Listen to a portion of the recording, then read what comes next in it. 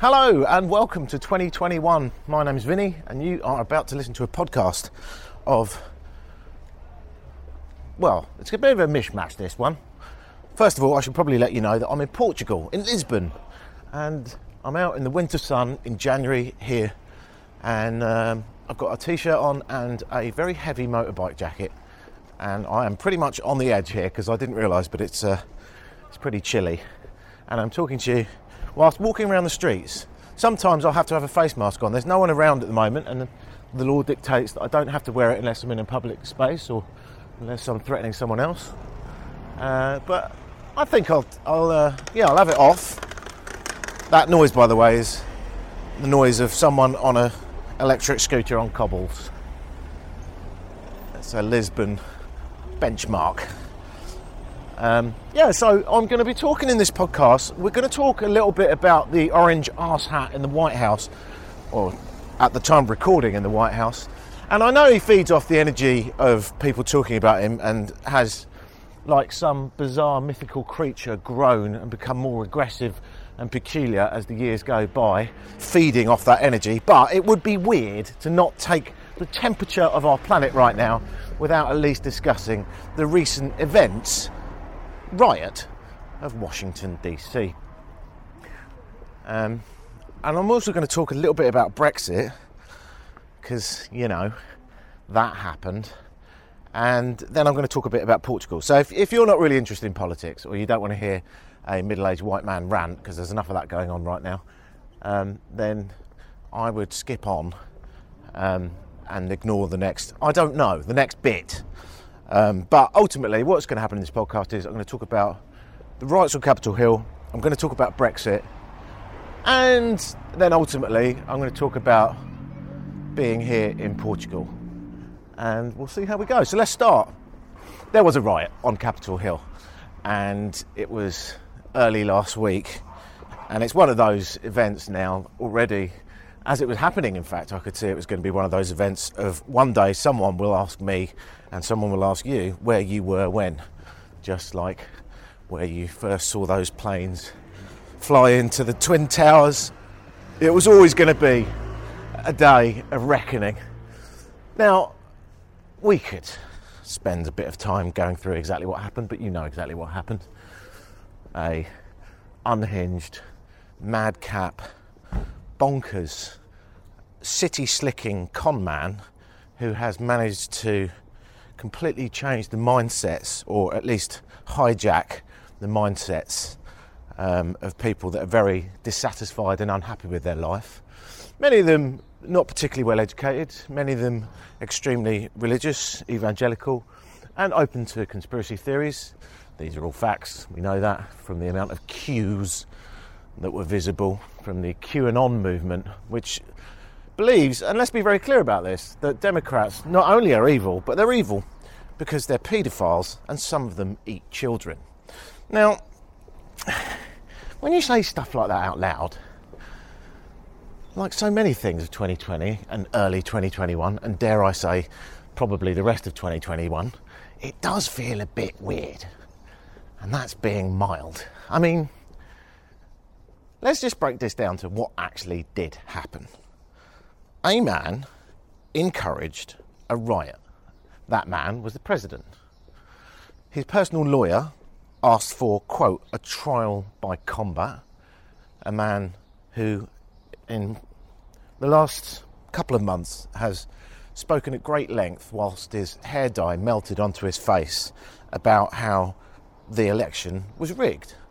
And I think, despite the fact that it's very easy to have a glass of wine, sit back and say Trump supporters are mental, they are human and they do have an intrinsic belief that this election was stolen. Now, it's hard to justify that because anyone with any great aspirations of truth starts by collecting data, and there's no data to suggest that there was any mishandling of this free and democratic election. And when you look at a country of 360 million people, it seems to have been an astonishing success. And any court action that Trump tried to start was immediately thrown out of court because it had no credentials or merit. So here we have the personal lawyer, the personal unpaid, hair-melting, madcap lawyer of an unhinged president that seems to be various, always changing shades of orange, asking for a trial by combat, and you had the president saying, march down there, I will be with you, which of course was a lie, but no one ever picks him up on those, and asked, if you don't fight like hell, you're not going to have a country anymore. Near enough asked for the riot to happen by promoting the fact that the election was stolen.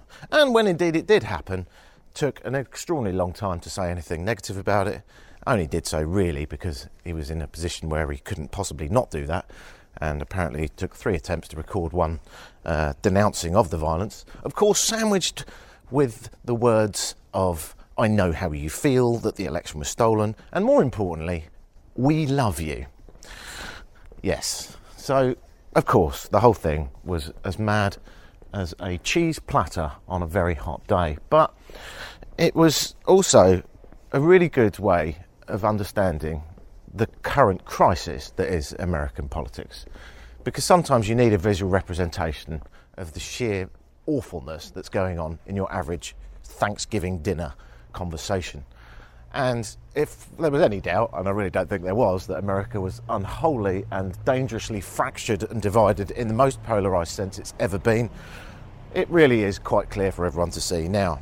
I'm not saying it was a good thing, but it did put at the forefront of our minds just how utterly damaged America and the political system is. In the very citadel, the very hub of democracy, there was a riot that threatened democracy. And let's not take that for granted. In the days that passed after this attack, we had various countries come out and denounce the very concept of democracy. Now, if we didn't think this was damaging for the 5 people that lost their lives, one of which was a government working Capitol Hill police worker who was just trying literally to do his job and protect the environment of which he worked. So if we didn't think it was a crisis before, we certainly might want to consider the fact that it is a bit of a crisis when China and Russia are saying, look at this footage, I would like you to see this and realise, my lovely people, that actually democracy isn't all it's cracked up to be. And it's hard to dispute that. If you're a peasant worker that's recently moved to a city in China and you're working very hard to make the state a better place and to make your pockets a little bit heavier and perhaps one day to afford a car, and you don't have access to fantastic information because there's no such thing as free and fair social media, and of course your entire state media is controlled, it's quite easy to believe what the state are telling you, but you might have a few questions if you're a bit of a progressive, groovy thinker. And when you see the riots that took place with a man with a painted face and an American flag dressed as a Viking, you might think, actually, albeit that I'm not entirely in love with my government, I can't help thinking this democracy lark is a little bit overrated. And that's exactly what these governments want. Because while they're doing that and convincing you democracy is a bad idea, they can set up concentration camps for Uyghurs in the far west of the country, for example. And who knows what else, what other monstrosities these governments might well be doing or are capable of in the name of their state.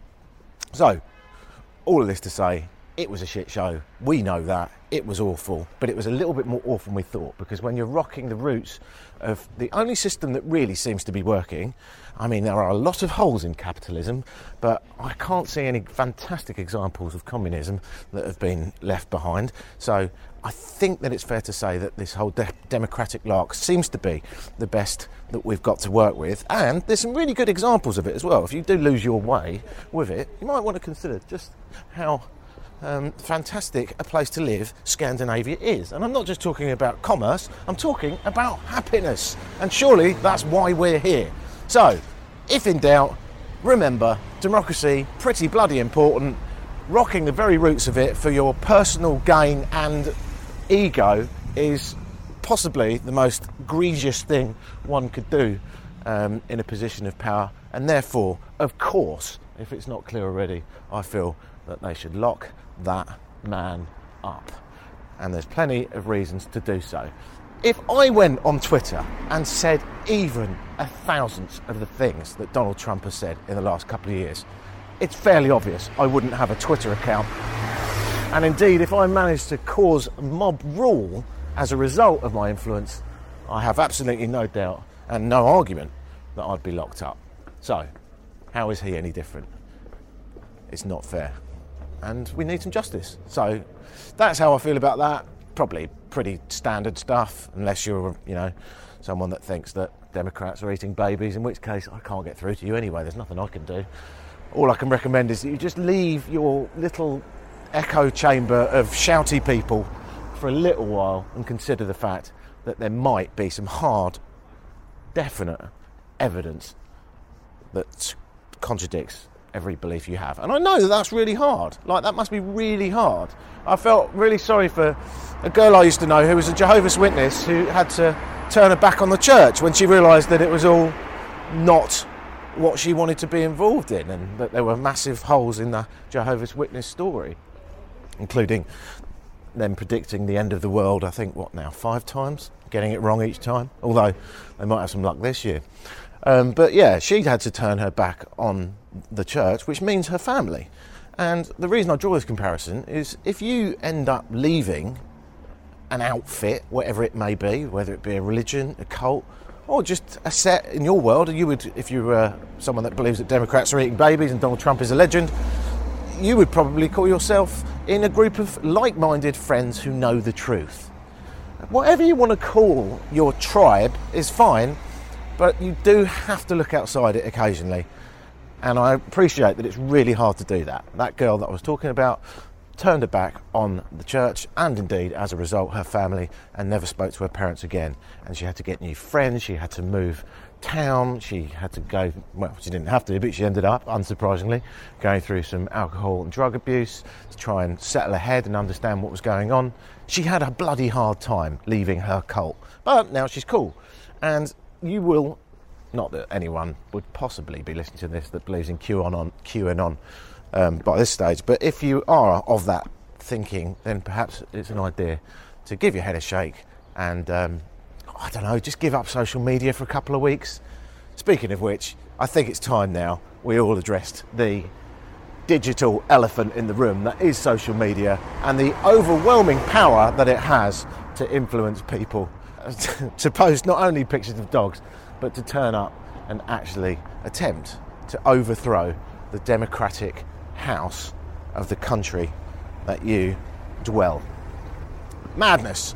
All right, so in short, listen to the Sam Harris podcast. He's amazing. He's one of America's best thinkers. Subscribe to that. He speaks a lot of sense, all evidence-based, all fact-based, with a little bit of rhetoric in there for good measure, and quite deservedly so. I can only imagine if I was an actual resident of the United States of America watching my country, this podcast would be a lot longer and a hell of a lot angrier. But I really recommend Sam Harris. He's a really wonderful thinker of our time, and if I was ever going to be in any position of power, he would be the first person that I would hire to try and get a gauge and some sort of plan, rectify the madness. Donald Trump is unhinged. He did unquestionably incite violence. He did not denounce that very violence, and he deserves to be not only impeached but criminally charged. So if we can put ourselves in Donald Trump's mind for just a moment, I have no doubt that that man clearly, undoubtedly, unswathingly believes everything he's ever done is the right thing to do. Hence, not one apology for anything ever. But we really do need to consider that one person believing they're right in everything they say does not make them right. That's the same reason that many psychopaths are in prison. They really do think that they've done nothing wrong. But that man has blood on his hands. All right, let's move on. A bit dark, not particularly funny. Let's see if we can brighten up with some Brexit. Oh, Christ. Right. You might wonder, by the way, why I'm doing all this, because I think my podcast is labelled as a travel podcast.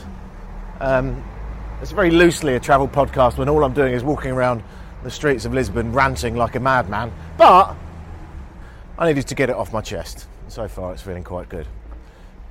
We will get to the travelly bit a bit later. I can't not mention Brexit. Okay, so, wow. Brexit was a complete, and will be a complete disaster. It was always going to be that way.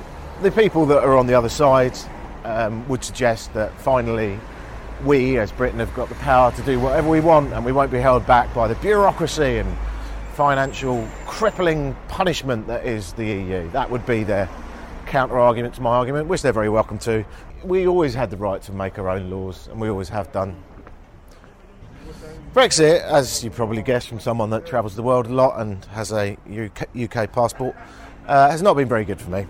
So selfishly, of course, it's not fantastic in any way, but more to the point, it's not very good for the country. I mean, most economists overwhelmingly suggest that, of course, cutting off ties with your largest and nearest geographically trading partner would only ever be economically crippling.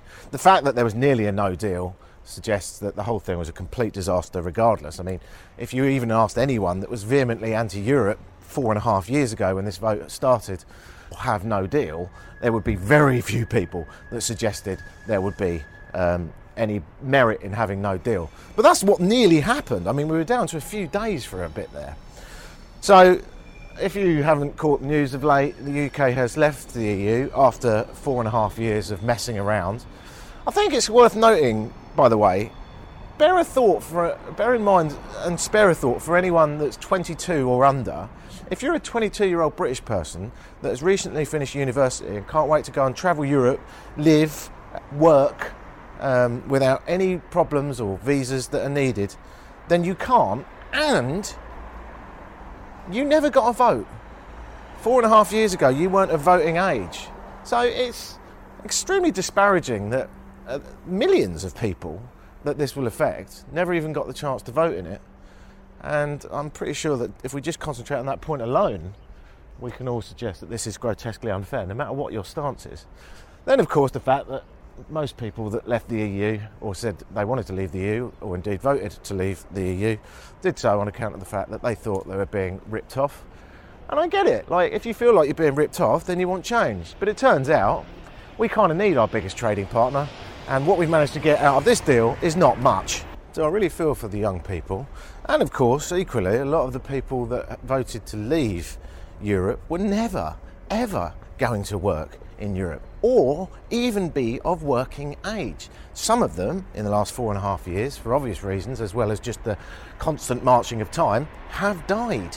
So we have a very unfair question that was very unfairly asked, that had the Tory party running around saying we don't want to, under Cameron, the guy that proposed this original question, would you like to leave the EU, running around spreading mistruths. We had UKIP running around spreading mistruths, and a very weak and frankly pretty much pathetic opposition party in Labour and Jeremy Corbyn. So it was never a very even and fair playing field to begin with.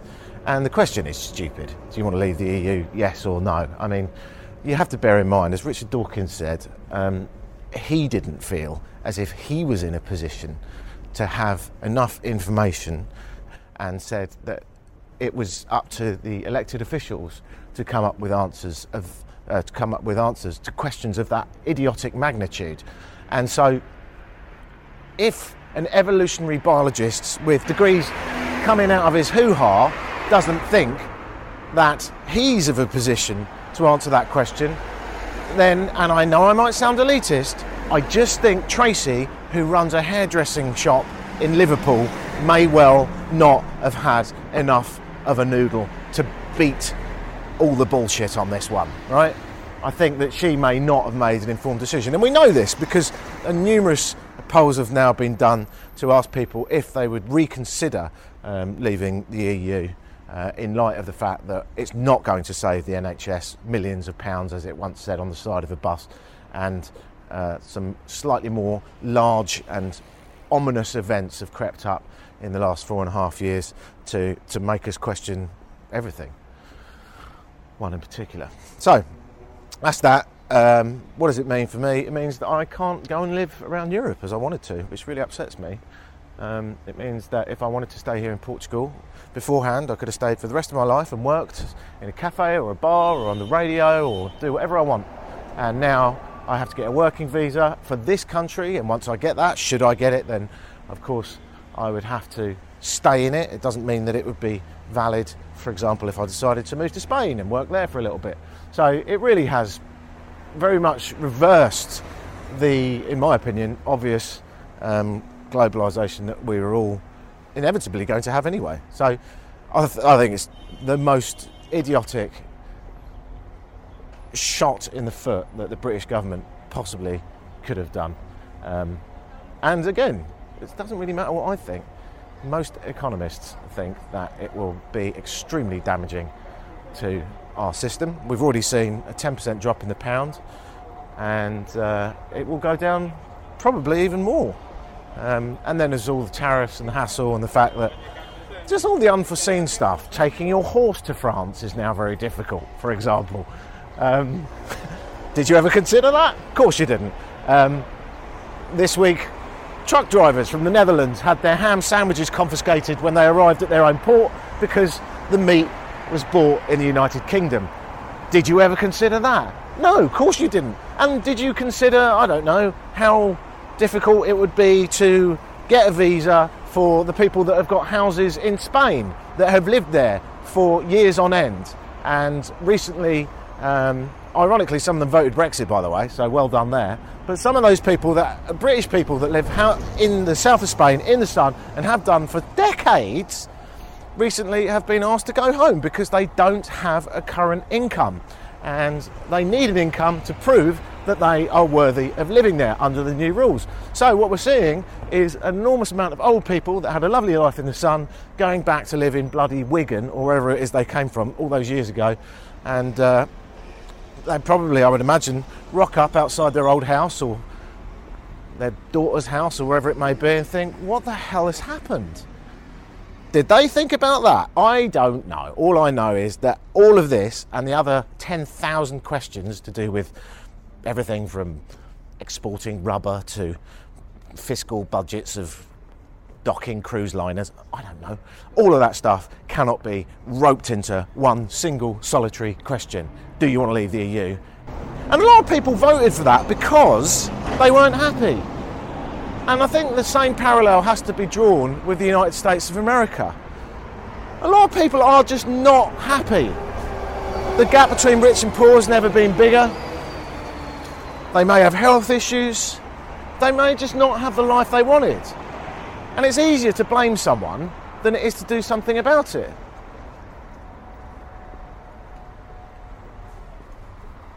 So you end up with a situation where people have got a worse life in an act of defiance and rebellion that's made it worse because all they wanted really wasn't necessarily to vote Republican for a guy that used to be on the telly, or wasn't to cut ties with Europe because they really hate Europe. They just wanted change. They just don't like their life. And sometimes we all can be guilty of asking for change just for the sake of mixing something up a bit. I reckon people get divorced from their partner because they just want change, but it could have been the best partner they ever had. That's why they get remarried to them. And on that note, I can only hope that one day in my lifetime we remarry the EU, because it's had a negative effect on most British people's lives, and those that still stand by the fact that it was the right thing to do will, and I hope I'm wrong on this, probably learn that actually they made a mistake. So there you are. What have we done? We've done Capitol Hill riots, domestic terrorism, we've done Brexit. Wow, we just are righting the world. Tell you what, these conversations are a lot easier when no one's answering back. I mean, I am borderline homeless psychopath wandering around the streets of Lisbon shouting into a microphone, but making me feel better. Shifting gears now. Okay, it's a sunny day, there's a dog barking in the background. There's an old babushka feeding the pigeons in the distance, and I'm surrounded by beautiful old tiled buildings There's some streetcar tracks, tram tracks running down the centre of the street, and occasionally you may hear the sound of an old squeaky Lisbon tram, the sort that you might find on a tea towel if you know anyone that's been here and has presented you with such tat. And of course you may well find it on a cork coaster, another ubiquitous item of the gift shops here in Lisbon. Right, so I'm going to give you a little rundown of what it's like here whilst I sup my coffee and have a Portuguese pastel pastry. And they're the lovely custard tarts that are always fresh, and they're about €1 each. And I'll try not to eat it too intensely, even though they're so bloody nice. I just smash them away in no time. So Portugal, that's where I am. Lisbon, the capital. About 500,000 people, so not really that major, which is kind of amazing really when you think of the impact the Portuguese had on the world, everywhere from Macau to Angola. They really were, unlike the Brits of course, imperialistic bastards. Yeah, so here I am in the capital, in Lisbon, and I thought I'd just give you a rundown of what I can see and what it's like around here, and talk about the highs and the lows. There's not that many lows, but it would be boring, wouldn't it, if I just sort of told you all the good stuff and the fact that it's sunny nearly all the time and everything's extremely cheap. I mean, that is true, but no one wants to hear that. You want to hear about the dodgy stuff, like, for example, dog shit. They just love it. Well, I don't suppose they love it, but they certainly don't seem to care about it. I've been surfing a couple of times on a dog poo. That's the only way I can describe it. I've invented a new sport, dog poo surfing. There's a lot of it around. In many ways, okay, I'm going to draw a very peculiar comparison, but I think I'm going to go with it. I think Lisbon can be described as 1970s United Kingdom. A lot more dog poo and very relaxed on all rules and health and safety. Yeah, it's kind of a trip. Not only is it a trip to the Iberian Peninsula, but it's also a trip down memory lane, because a lot of stuff that goes on here reminds me of my childhood in a way. Dog poo on the street is a big one, but also their parking is brilliant. It's just, if someone's parked and you want to park, then you just block them in and just get on with your life. Now, you might be on a bus route and you might therefore hold up a bus, but don't worry, that bus will just turn up, won't be able to get past, and will perma-honk until everyone in the neighbourhood has alerted you to move your fucking car. And this seems to be a reasonably efficient system, apparently. The other thing that's definitely worth mentioning is it appears to me that everyone on the entire Iberian Peninsula was born in a helicopter, because there is no whispering or talking. There is only one volume, and that is about like this. This is a normal conversational rate. But there's a tram. But yeah, they just love a holler. And you know what they really love? Every single corner, although it's not a city of blocks, of course, so it's not like there's corners everywhere, but every non-right angled corner has a cafe / bar on it. And I really like them because a lot of them are quite divey. They're just very simple coffee, pastries, whiskies, red wine from a box, and Super Bock. Forgot where I was. Super Bock or Sagres, the Portuguese beer, in a little flute. And you can bang back a Sagres in a tiny little glass for €1. And the coffee's €1, and the pastry's €1. And there seems to be this sort of wonderfully ubiquitous pricing where everything seems to be the same. So life's easy if you're ably sighted. If you're a blind guy, it must be the worst place to be, because it is a labyrinth of dog poo. Also, you might hear that dogs just bark all day. My mate who lives here warned me when I got here. He said, you will be surprised that the discipline on pooches is pretty much non-existent. Yeah. And the coffee is always really good. Strong. Stand a spoon up in it stuff. And normally black. And if you do like milk, good luck, because it's... if you say a little bit of milk, apparently when I say little bit, they hear swimming pool. But if we're down to that minutiae of complaints, clearly it's a great country. Most of the fronts of the buildings in the old quarter, and they're... Fucking dog, shut the fuck up. I can't believe dogs are capable of barking that long without hurting themselves. Like, it just sounds painful. It absolutely amazes me these dogs don't wear themselves out. Like, how long is a dog capable of barking before it gets bored?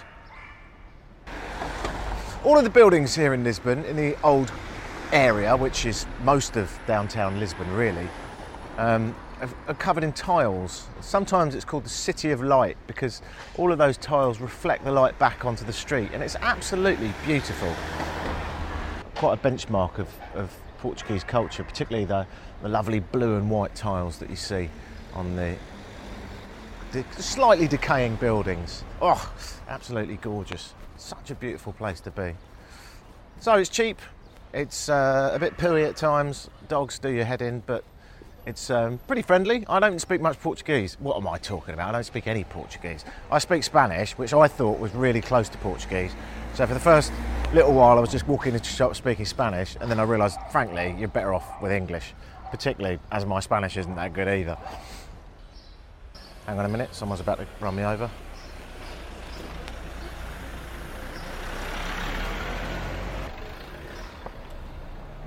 Diesel old clangers.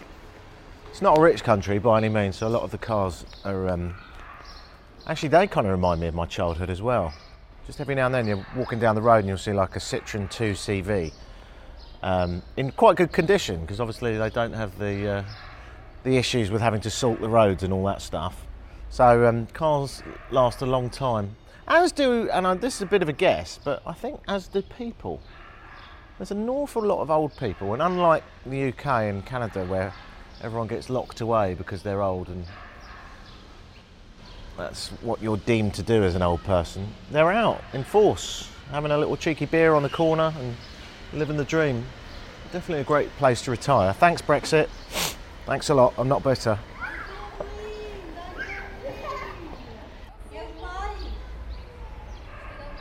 This is fairly typical.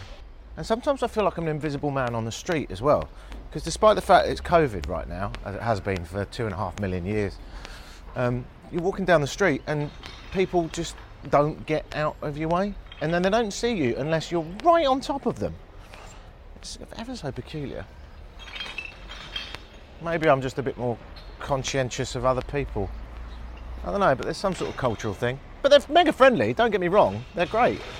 Good bunch, particularly in the north apparently, more up to Porto, the friendly they are.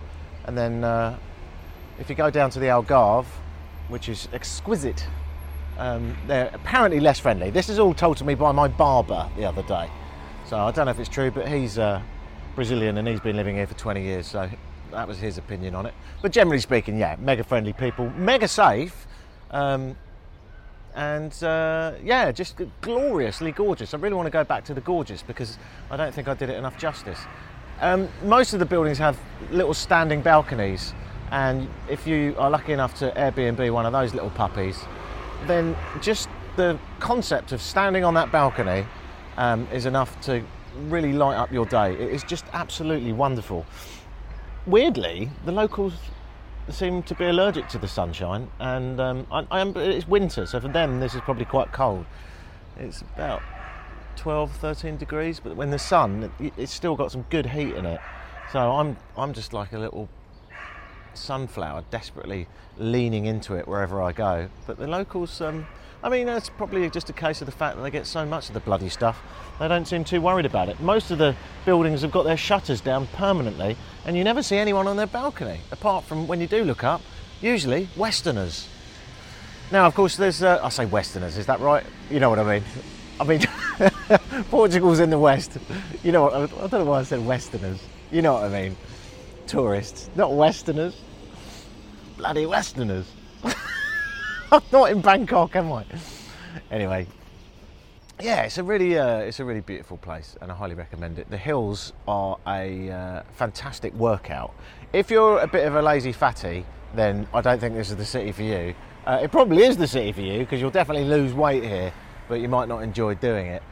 It did take me a while to get into it. I've become a runner in the last sort of year since lockdown came in, and I must admit running here is difficult, but it is really exhilarating, because if you can run up and down these hills, you really are having a fantastic workout. So for every K you do, really, you're sort of doing 1.5 just for the sheer amount of effort you're putting in. Really, really good for you. Not too good for the knees on the down hills. So walk down, run up, that's my concept. But yeah, I think I've actually lost weight in lockdown. Pretty chuffed about that. I'm down to 340 pounds. I don't know, I haven't got scales. Bottle of wine in a convenience store. If you get it from the southern region of Portugal, it's almost definitely going to be good. And it's going to cost you €2. And well, I'm not just saying like, oh, you can get a crappy box wine and sit in a park and drink your life away for €2.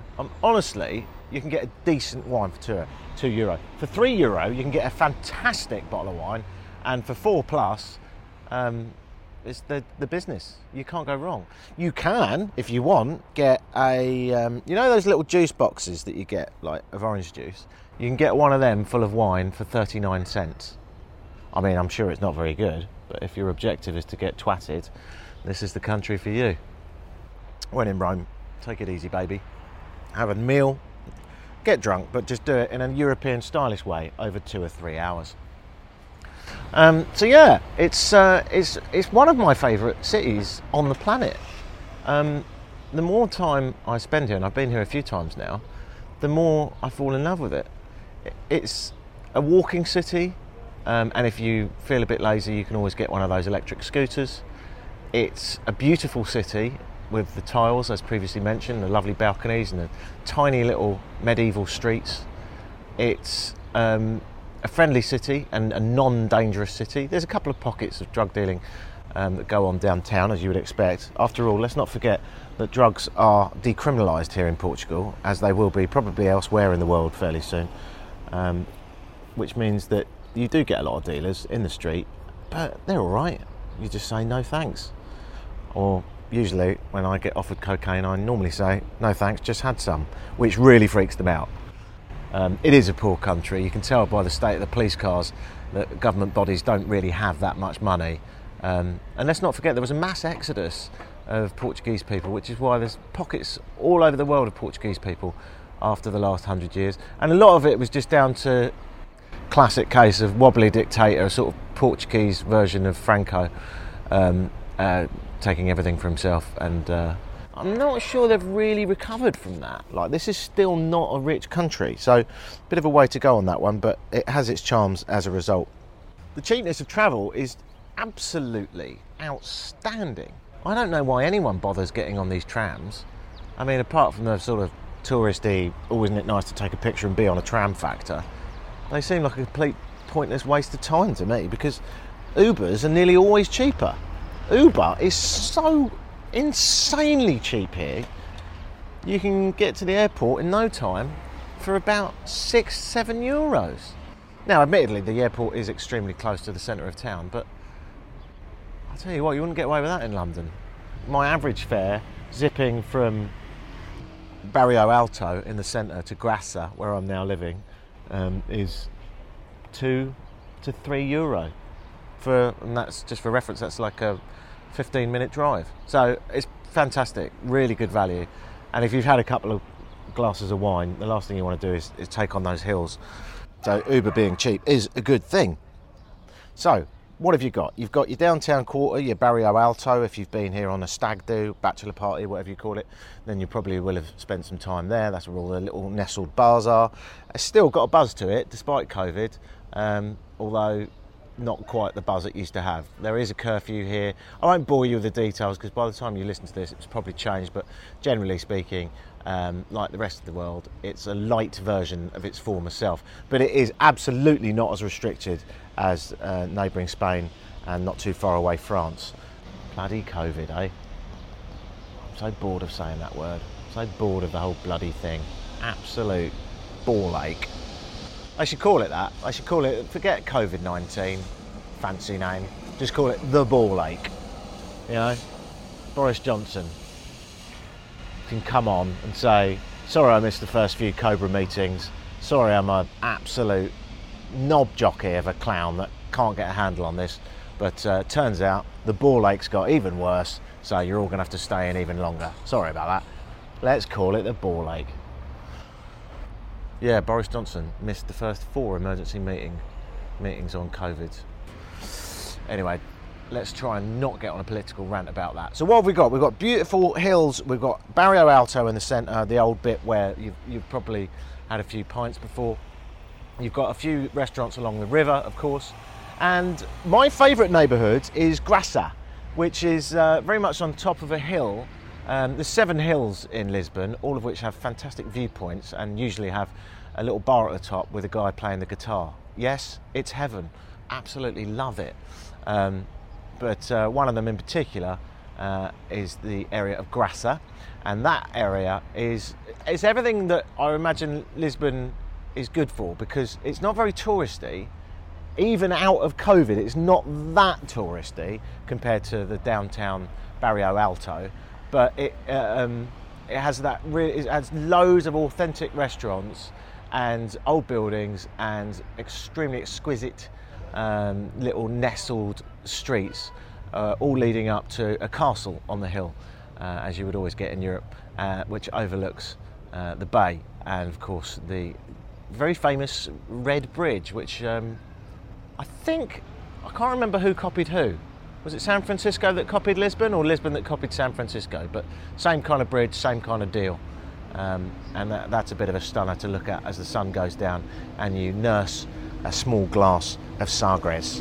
So what can I say? Come here, it's absolutely wonderful. If you do come here, rent a car, get yourself down to the Algarve, some of the most beautiful beaches. But if I'm not really into beaches, I'm more into sort of like walking along craggedy old, rugged, beautiful nestled bays and rock formations, and you'll get all that down the Algarve as well. Loving that.